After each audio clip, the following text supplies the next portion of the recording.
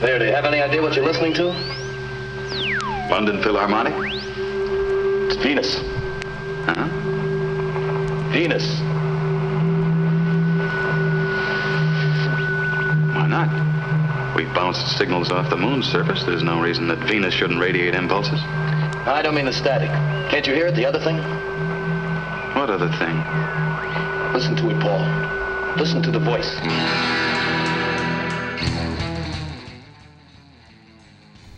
Hello and welcome to Media Geek. This is your weekly look at the world of grassroots and independent media, as well as a critical examination of our media environment. My name is Paul Rees-Manel, and I'm your host. On today's program, celebrating 10 years of indie media and announcing the farewell of Media Geek. Stay tuned.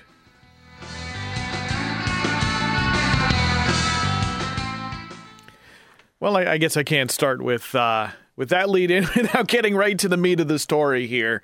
It is with mixed feelings tonight that I announced that we're going on into the final stretch here for the Media Geek radio show as we go to air on December 3rd, 2009, recording live here at WNUR-FM to be listened to at our affiliate stations the week of December 7th. It's been 7 years, 6 months, 7 years, 9 months, the Media Geek Radio Show has been on the radio airwaves somewhere. And indeed, well, don't put me in the ground yet. Don't put it in the ground yet. But we're coming into the final programs here. And it's a decision really only just arrived to very recently. But that with the end of the year, we'll bring the last Media Geek radio show. So, of course, when you make such an announcement, you thank everyone for listening. And I have to thank the affiliate stations that came on board over the course of these last 5 years. You know, when I started the program, I never really thought about there being affiliate stations. I started the program at community radio station WEFT, Champaign-Urbana, Illinois, where I was a volunteer, very involved volunteer from the years 1994 through 2008. And while I always thought the program would have some broader appeal, and I put the program online from the very beginning, I didn't really have syndication in my mind, and it was only when I was contacted by KRFP, Radio Free Moscow in Moscow, Idaho, saying, hey, we'd love to put your program on if we can get it weekly, if we can get it consistently, and it's set up for us to broadcast it. And so it was long about, I want to say 2004, that I decided to get the program into a much more consistent weekly format, and RFP started carrying it, and then stations started joining on, and really without any real promotion on my part, except for occasional posting it to email lists, using the Radio Indie Media website and occasionally using the Radio for All website, and finally got up to a full 13 stations, including stations in Canada. I've always wondered how popular or how much the Canadians enjoy the program, since a lot of it deals with the U.S. media policy, but including great stations like CHMA in Sackville, New Brunswick, KJUM in Winnipeg, Manitoba, and CKDU in Halifax, Nova Scotia. It's been a fantastic time here doing the program, but in the entire time, it's been a volunteer enterprise. Taking both the time for production, arranging guests, and getting everything together. I've been very lucky here at WNUR. The show has only been originating here for about a year, but I've had great help from WNUR Northwestern students, starting off with Andrew Gotthelf, who joined the program for 3 quarters, beginning last September of 2008. And then Eric Yarnell, who's been at the controls since March, I believe. Is that correct, Eric? Yeah, because I subbed for you one time and then kind of joined after that. And joined in, yeah. So it's been great to have that assistance and help and the extra energy. Not to mention, it's been great to join up here at this fantastic station where I also am the advisor helping the students here keep the station on air and running well. But it's getting to the point where I don't find that I have the time any longer, really, to continue to dedicate to this weekly commitment, especially at 9 o'clock as it airs live here on WNUR. And there's been so much change in what I cover here on the show. Going back to 2002, just 7 years in a lot of ways feels like a whole nother world ago. 2002 was really, pretty much nearly the world before blogs, the world before YouTube, the world before Twitter, the world before BlackBerries and iPhones. It was a time when a lot of people still did not have broadband internet. It was a time before radio was completely devastated, commercial radio that is, before digital television, before HD television.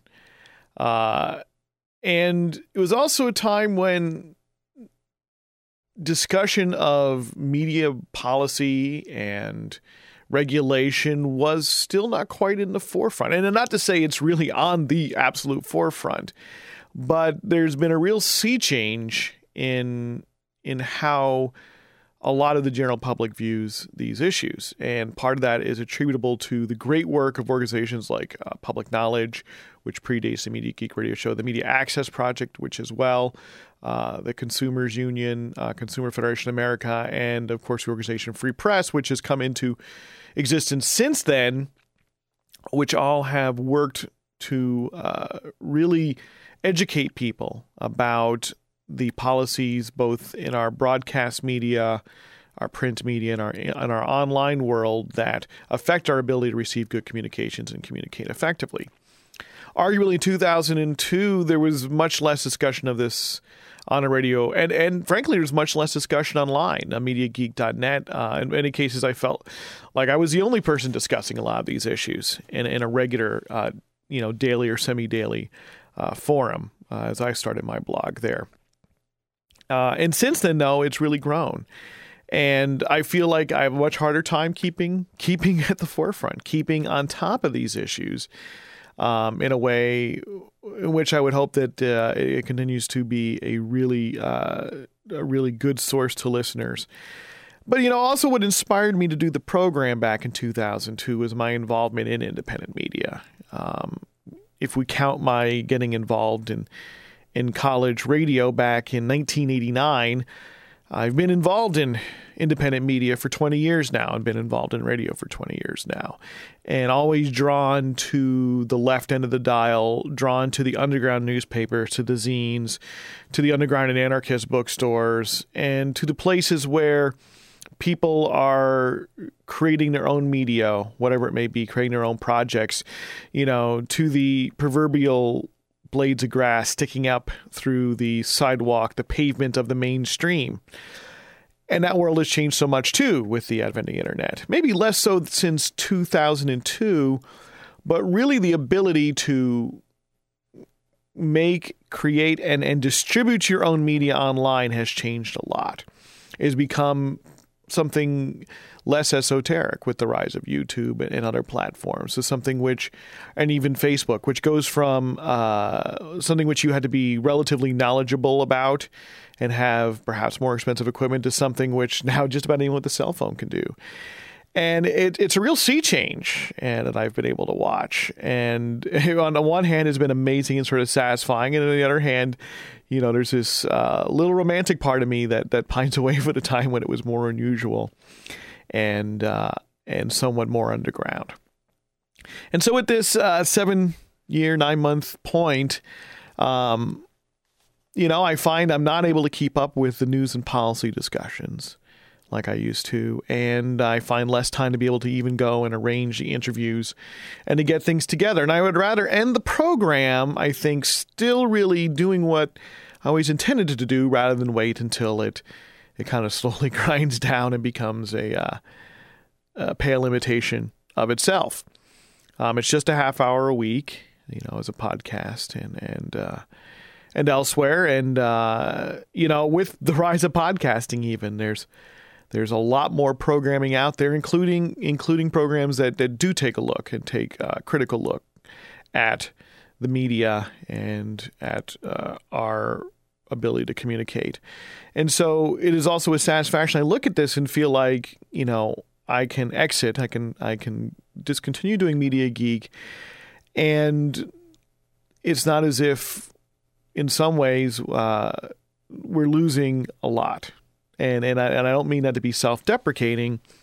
I just mean that there's so much more content out there now, and that really does attempt to cover these areas, these great and important issues, that in a lot of ways I am a lot less alone in doing so.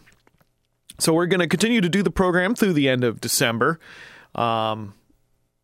Since the decision was only made in time for the WNUR programming meeting this past Tuesday, which would determine the schedule for next quarter, I haven't laid out my plans. I'm hoping to have some old friends on, perhaps do a little bit of a best of, go through some of my favorite portions, some of the interviews that I particularly enjoyed, some of the things I'm really glad that we had an opportunity to discuss.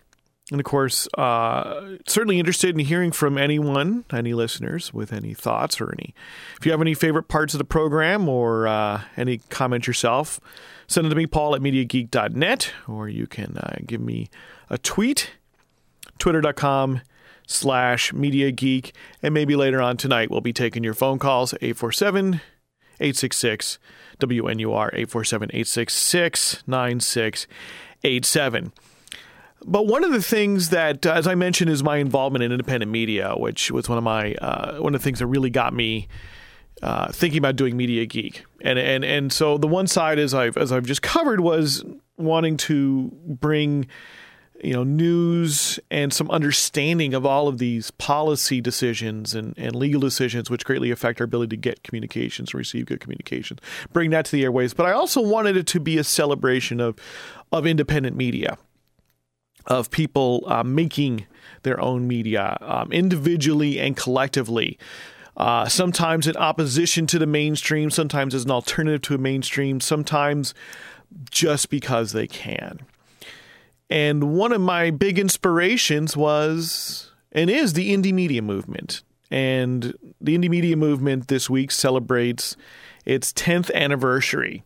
And for those of you who may not be aware of this movement, it was really sparked with the so-called Battle in Seattle, November 30th, 1999, which was a massive organized street protest against the World Trade Organization, and the perceived, and I think in many ways real, way in which this trade organization operated behind, and does operate behind closed doors, with very little public view, outside the reach of democracy, outside the reach of citizen groups, of public groups, and wielding power, and is in a lot of ways even extra-governmental. It's safe to say that the Seattle police and other officials were completely unprepared for this type of large-scale protest, along with the civil disobedience which went along, largely shutting down the city of Seattle on November 30th, 1999. But one of the things that happened alongside that was this real recognition by many activists that the story of what was happening in Seattle may not get told accurately on the evening news, in the newspapers, and on the then fairly nascent web news sites. And if they wanted people to know what was really going on, whether there was police violence or maybe to counter stories of protester violence that might not have been true, they would have to tell the stories themselves. Thus was born the first independent media center in Seattle. I was not there. I was in Champaign-Urbana listening to broadcasts, checking indiemedia.org, INDY media.org, obsessively those days, in and around November 30th of 1999. I did know many people who went, And, the creation of indie media was interesting because it was really a coming together of folks who had been independent and grassroots and community media activists in a lot of different places, whether it was in radio or public access television or even some very early internet ideas. But what indie media brought that was so unique and so innovative that we now take it for granted was really one of the first websites set up for people to be able to upload and share audio, video, photos, and news stories to be what is now called a user-generated content site. Many years before anyone had conceived of YouTube. And as well, there was a physical center where people could go and use the computers there at the actual Independent Media Center in Seattle, the very first one, to bring in their digital cameras or perhaps even film, get it developed and scanned, and posted online without any editors or filters. With bulletin boards, with blogs, with Twitter, where we've become very accustomed to this idea of some unfiltered communication online. But the 1999 web at that point was still very much one way, where if you had a personal website, you might post to it, you might create it and then post to it somewhat regularly. But there didn't tend to be this back channel so much. People maybe had guest books, as they were called, where people could leave notes. But aside from dedicated bulletin boards, there really wasn't this notion of self-publishing that we take for granted now. And indie media really pioneered it using open source software built for this purpose. But perhaps more eloquently than I can put it, I want to read a piece here written by Norman Stockwell, a friend of mine who is a staffer at community radio WORT in Madison, Wisconsin. I believe he's the operations coordinator. He's a longtime independent media activist, a man I admire and respect quite a bit for his dedication for many more years than I in independent media. And he recently wrote a piece for the online Madison Capital Times, formerly a print newspaper, really celebrating the 10 years of indie media born in Seattle. So now I'll read Norm Stockwell's piece. An important anniversary passed fairly quietly this month, the birth of indiemedia.org, and a sea change in the way journalism is conducted. In Seattle, that anniversary was commemorated with a conference and other exhibits and events. In 1999, the internet was still in its youth as a source for news. Many newspapers were beginning online editions, but most were offering only online postings of articles from their print editions. Radio stations were just starting to experiment with streaming, and the word podcast would not be invented for another half-decade. Meanwhile, in Seattle, people were getting ready to host the first ever World Trade Organization meeting on U.S. soil. The WTO was seen by many as a means by which richer, more developed nations would be able to exploit the resources of poorer countries with impunity. It was seen by many labor and environmental organizations as a way to legitimize the race to the bottom of wages and environmental protections. It was in this context that plans were made across the globe to confront the trade negotiators in Seattle. People came to Seattle in November 1999 with many agendas, but in agreement that the majority of the world's people did not have a seat at the table. For many in the U.S., it was the first time they'd heard phrases like globalization from below. For many activists from the global South, it was the first time they became aware of allies among everyday working Americans. Alliances like the Teamsters and Turtles, union members, and young anti-globalization environmental activists would form the building blocks of nationwide opposition to the trade policies of the Clinton and Bush administrations. But another group also assembled in Seattle, independent media activists. Traveling to Seattle to cover this emerging anti-globalization coalition movement was a core group of dedicated independent media activists. Some had been a part of the Counter Media Center at the 1996 Chicago Democratic National Conventions. Others came from various alternative media organizations like Free Speech TV, Community Radio, and the growing micro-broadcasting movement. All stood on the shoulders of a grand tradition of alternative press services, like Liberation News Service during the Vietnam War and well before. A media revolution was created in Seattle using open publishing software developed in Australia. Servers hosted locally, a space provided by local progressive business people, and dozens of computers, mini-disc recorders, and small video cameras purchased with donated funds. Using the tools of corporate globalization, inexpensive recording equipment, and high-speed internet, with a few easy lessons in how to format and post audio, video, and text, these citizen journalists were able to create a globalization from below, distributing news to a worldwide audience by and about the people being most affected. On the first day of the WTO protest, November 30, 1999, now referred to as N30, the Indymedia website claimed over 1 million hits, more visitors than CNN. The reason was simple. CNN was still echoing the press releases stating that rubber bullets were not being used against the demonstrators, while Indymedia journalists were grabbing up handfuls of rubber bullets off the ground, videotaping them, and putting the news out to the world across the internet. By the end of the week, over 42 police and security agencies had been involved in the street actions. Reporters from commercial media outlets had been tear-gassed, and the meetings had been disrupted both outside and inside as delegates from the Global South realized that they had allies and supporters in the streets of Seattle. The face of media had been changed forever as well.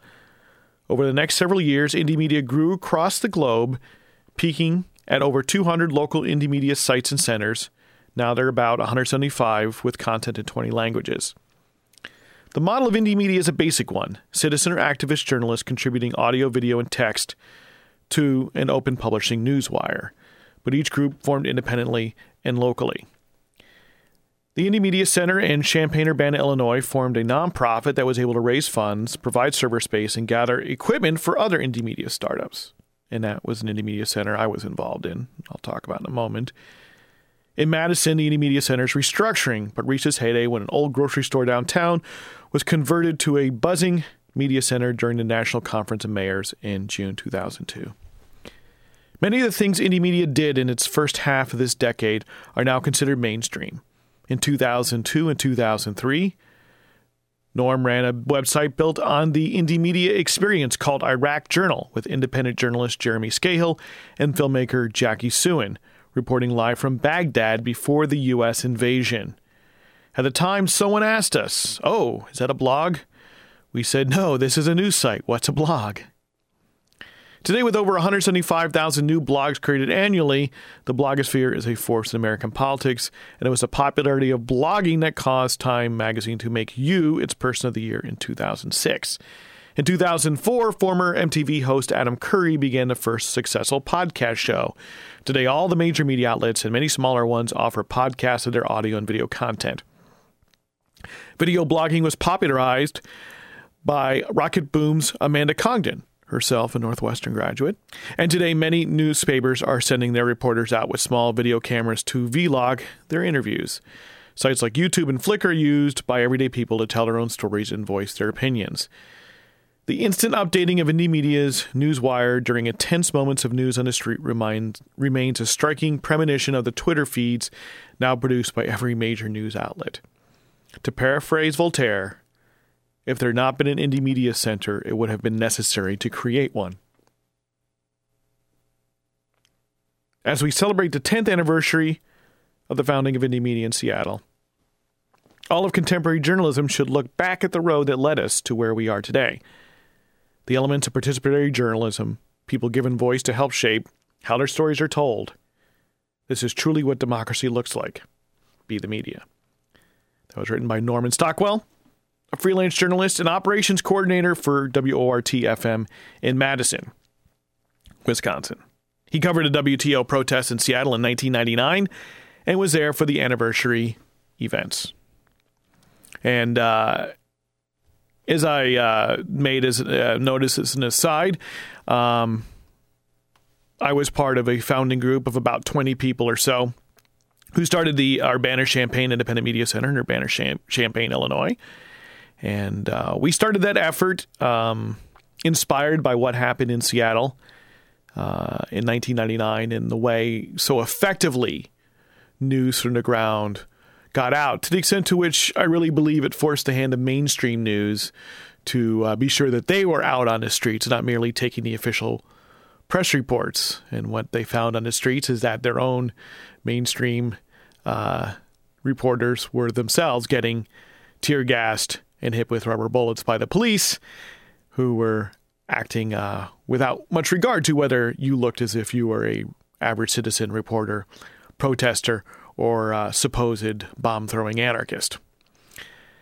And inspired by that, a group got together in early 2000 to begin planning to figure out how an indie media center could be in Urbana-Champaign.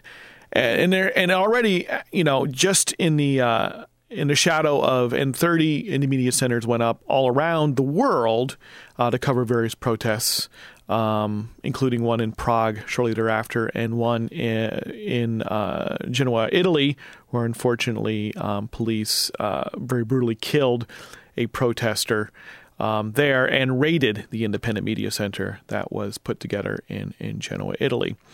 And it was an interesting time to be able to put together, a truly community-based independent organization, and sort of because it is insulated in what are small college towns, home of University of Illinois here in Central Illinois. There was still much news to be reported on the streets, not being picked up in either local television or newspaper news, but at the same time, somewhat under the radar, able to put together resources to actually incorporate as a nonprofit and create an organization that, is its own unique take on indie media. And that organization is having its own celebration coming up on December 5th, celebrating 10 years of indie media. And the Urbana-Champaign IMC had its official kickoff September 26th of 2000, before there was a place to call home, before there was even a website, and became an actual space in downtown Urbana, Illinois, in January of 2001.